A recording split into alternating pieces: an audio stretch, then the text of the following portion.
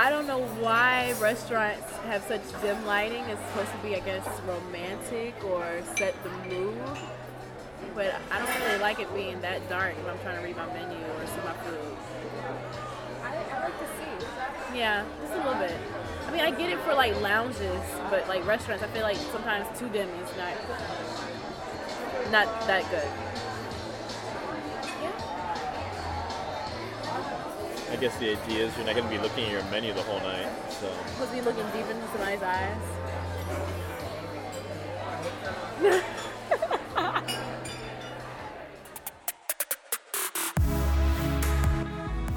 Welcome to Killing the Industry, the podcast miniseries about industries millennials are allegedly killing. We're going to find out if A, this industry is actually dead. Right.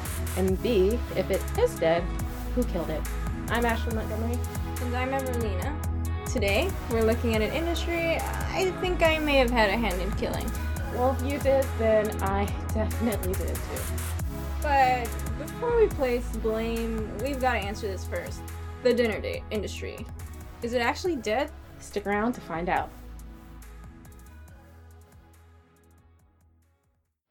It's always been about dinner on the first date. However, for millennials, that's not the case. A new survey found millennials are killing the dinner date. Dinner is a massive commitment for millennials. We don't even go to dinner with our parents and we live with them. So the idea of meeting a complete stranger and spending an hour or 2 hours or more, that's a major commitment, especially when you met them on Tinder. Hard-hitting news from Fox 5. You know, I didn't think the dinner date was an actual industry until I saw all the reports saying that millennials are killing it, so... And there are so many articles about it. Like in Cosmopolitan. Why first date dinners suck. Vanity Fair. Tinder and the dawn of the dating apocalypse. The New York Times. The end of courtship. Scientific American. Commitment for millennials, : is it okay, Cupid? The only people more concerned about millennial love lives than news organizations are parents. True. But what a lot of these report headlines are leaving out is how specific this accusation is. It's not that millennials are killing dating or even all dinner dates. It's that they're accused of killing the tradition of going out to a restaurant for dinner for the first date. The only way to get a real answer to this was to actually go out on a date. Maybe not a first date, but definitely a dinner date with millennials. So, remember that couple at the top of the show? Danny and Charisse? Yeah, Danny, 25, and Charisse, 26.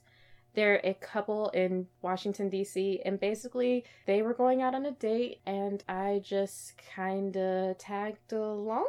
Honestly, just picture a super rainy Saturday night, this dimly lit Cheesecake Factory booth where love is born, with these oldies blasting from the speakers. There's a tall guy with glasses and slick black hair, Danny, sitting next to a cute light-skinned lady in a striped skirt and high ponytail, that's Charisse, and they're just this really cute couple.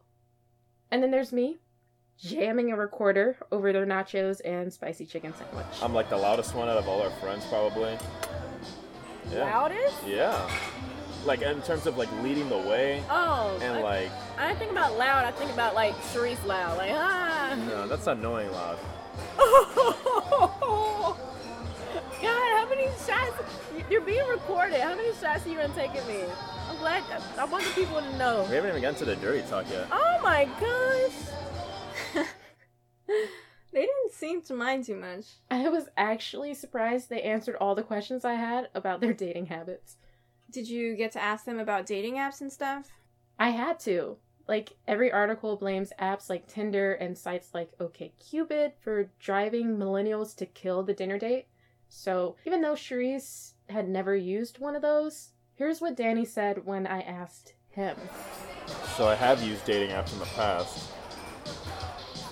Why I use them? I don't know. Just to, like, meet new people. Not really. I didn't really expect to, like, hook up with anyone. I just wanted to meet new people. You didn't expect to hook up with anyone? I didn't. I've never hooked up with anyone I've met on a dating app. I've kissed one girl I met on one dating app. That's it. That's it. I'm not about, if I'm opposed to, like, the hookup culture, I mean, I'm not opposed, but you know what I mean. if that's not like my style, why would I just like hook up with random people in dating apps that I've never even met, that I've never met personally? It's your prerogative. Huh. So, no apps really. Nope. I also asked them about hookup culture because that's a big part of, I'm assuming, the decline in millennial dinner dating. Right. But we kind of hit a snag there. Why? Just like defining what is a hookup. You know, is it making out? Is it more? Oh. But they both are mostly serial monogamous anyway, fond of dates, especially if it's for dinner. Yeah, but how much do these dates cost and who pays? Because, you know, a lot of the theories behind why millennials are doing coffee or happy hour dates instead of like a full-out dinner is because it's cheaper. And in an economic sense, I feel like that's reasonable, especially if you don't know the person well, or if you're not sure you want to spend a ton of time and money so early on. But Danny and Shreese? Well, they told me that most of their dates range from $60 to $80. What? Yeah, and who pays for it varies, you know, sometimes him, sometimes her, sometimes they split. Wait, well, back up. $60 or $80 for one date? That's the average, yeah. But on their first date, Danny really went for it. $100 well worth it. You paid $100 on the first date? It was like one time, yeah. Oh my god. Is that including tip? Yeah, with it though. Jesus.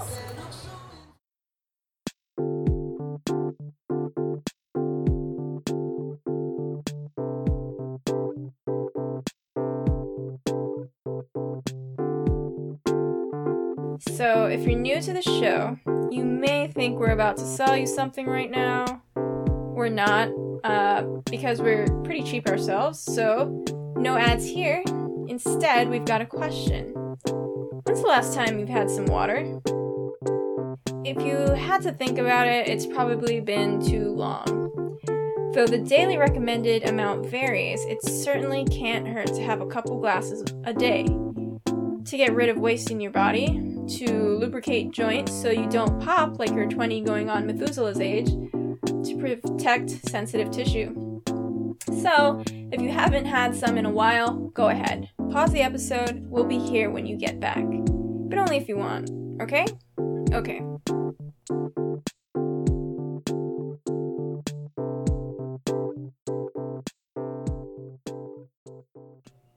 Welcome back to Killing the Industry. I'm Emerlina. And I'm Ashley. Before the break, we were talking about a couple, Danny and Shreese, and their dating habits, because supposedly millennials are killing the dinner date.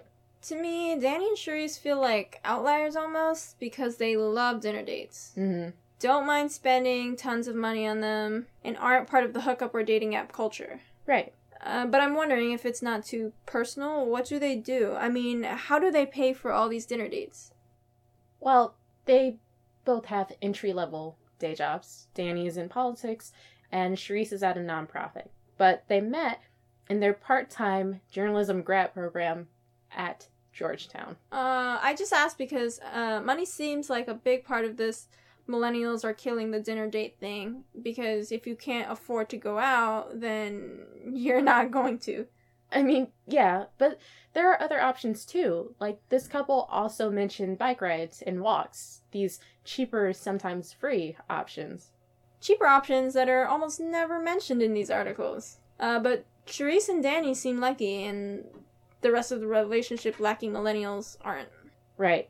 So these two Indiana University researchers, Dr. Helen Fisher and Dr. Jessen Garcia, surveyed 5,500 millennial singles in 2016, and then drew conclusions about how women view sex and dating, how men view sex, and ideal places to find love and get love advice and dating and pet peeves. What struck me was that 57% of millennials they talked to considered themselves lonely. And even though 22% say technology has made finding love more difficult, the study found that this generation is still 57% more likely to use a dating app or service. Like, I understand the research, but I also feel like it's part of the technology boom that happened during this generation's lifetime, too. Exactly. Like, in older generations, there weren't phones that were basically computers, they could carry around in their pockets, and definitely not as many apps and services as there are today. From an economic standpoint and a technological standpoint, things are just different for millennials. And basically, whether you're a person who likes dinner dates or dating apps or falls somewhere in between, we're just trying to adapt to this romantic landscape. Which is why people turn to dating apps. They help you screen someone or meet someone quickly in a very low commitment environment. Like in your pajamas as you swipe. Which can lead to an in-person first date that's also low commitment. Coffee, drinks. Or high commitment if that's your style. Hashtag pricey dinner dates. Which sounds pretty ideal. So let's actually talk about Dr. Helen Fisher a bit more, because she's actually done a ton of research about love and dating and how it is we exactly fall in love with the people that we fall in love with and not someone else. Here's a TED Talk that she did in 2008 about the subject. There are still many questions to be answered and asked about romantic love. The question that I'm working on right this minute, and I'm only going to say it for a second and then end, is why do you fall in love with one person rather than another? The reason I never would have even thought to think of this, but Match.com, the internet dating site, came to me 3 years ago and asked me that question. And I said, I don't know. I know what happens in the brain when you do become in love, but I don't know why you fall in love with one person rather than another.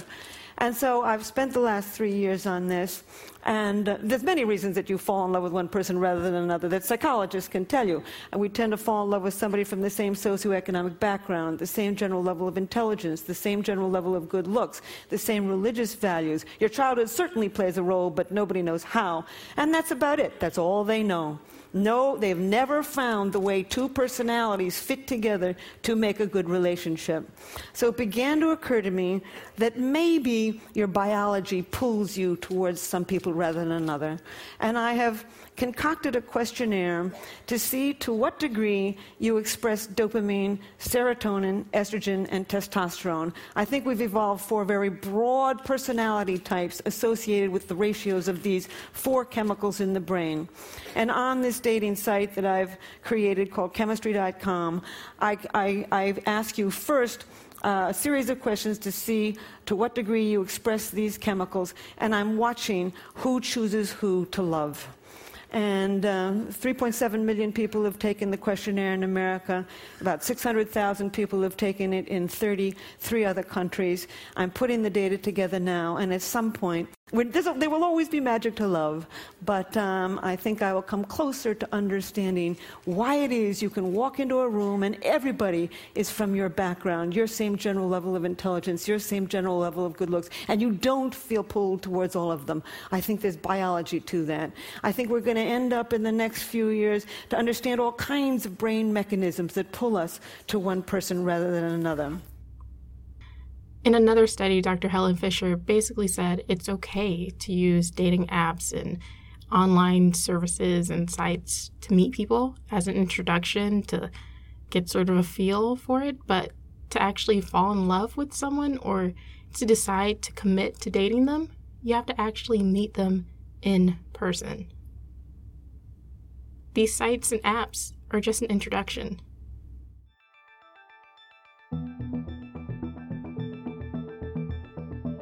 That makes sense, but I also don't want it to make sense because that makes things much harder. Yep. I mean, take Danny and Charisse. They knew each other for over a year before he asked her out, but so many of their favorite dates just kind of flowed. Like, not even to be sappy or like to boost his head, but like every date we have is very like movie-like. Like today, like walking through like the scenic area and all the leaves that have fallen, and it's very, all the different colors of fall, and it's just like very scenic, and your senses are just full of different smells and sights, and you're really into each other. And going to Mount Vernon, being by the water, it's like everything we do is very scenic and different and gorgeous. And our first kiss was like in front of the Capitol, overlooking the what is that? Like there's a reflection pond, and it was like a sunset, and it was just like everything's very scenic and very romantic. But we do a lot of like strolls. Like when people say I like long strolls on the beach, we'll do like a long stroll in the monuments or Mount Vernon over there on the Potomac, or a bike ride on the Potomac. or like today where we just did a stroll through like the gardens in Georgetown. So I think everything's very scenic, and I think good conversation and good company make a great date. And then being in a scenic area just makes it 10 times better. So I think when you're with somebody you really care and love, like anything can be a beautiful date. But my ideal date is just walking hand in hand around a scenic area and enjoying the moment. So we've had a lot of those. So that's my ideal date, and we've had like countless.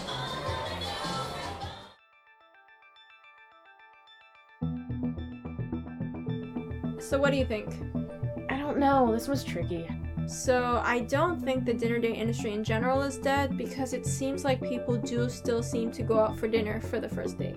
I think it's fewer people than it was before, but I don't think it's dying. The dinner date, even for the first date, is not going the way of the dodo bird. Right, it's not extinct. It's not even endangered. It's just like a hybrid of walking, coffee, happy hour dates are forming alongside the traditional dinner date. Right. Final verdict. Dinner date? Not dead. And millennials found not guilty of killing.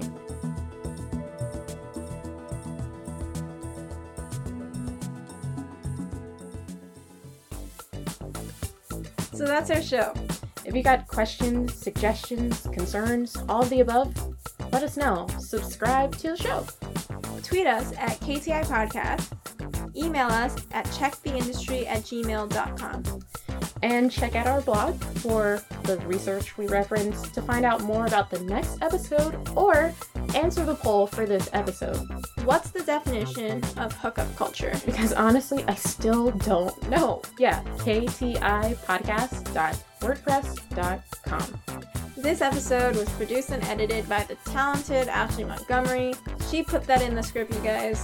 Not me. And by the cantankerous Everlina 10. Wow, okay. Audio clips featured were from Fox 5 New York, as well as TED Talks. Our logo was designed by Andrea Paez. And our original theme song is by the Band Geeks. Other music in this episode is Lee Roseveres. You can find free music archive links on our blog. Huge special thanks to Cherise Hanner and Danny Gomez for letting me crash their date and ask questions about their dating habits. Okay, about that. Was it awkward being an intentional third wheel? Sometimes, yeah, the way it always is being a single person around any loving couple, but for the most part, no. Yeah, I think it would have been awkward for me. I think it would have been awkward for you too. Anyway, thanks for listening. This has been Killing the Industry. Bye guys. Take care.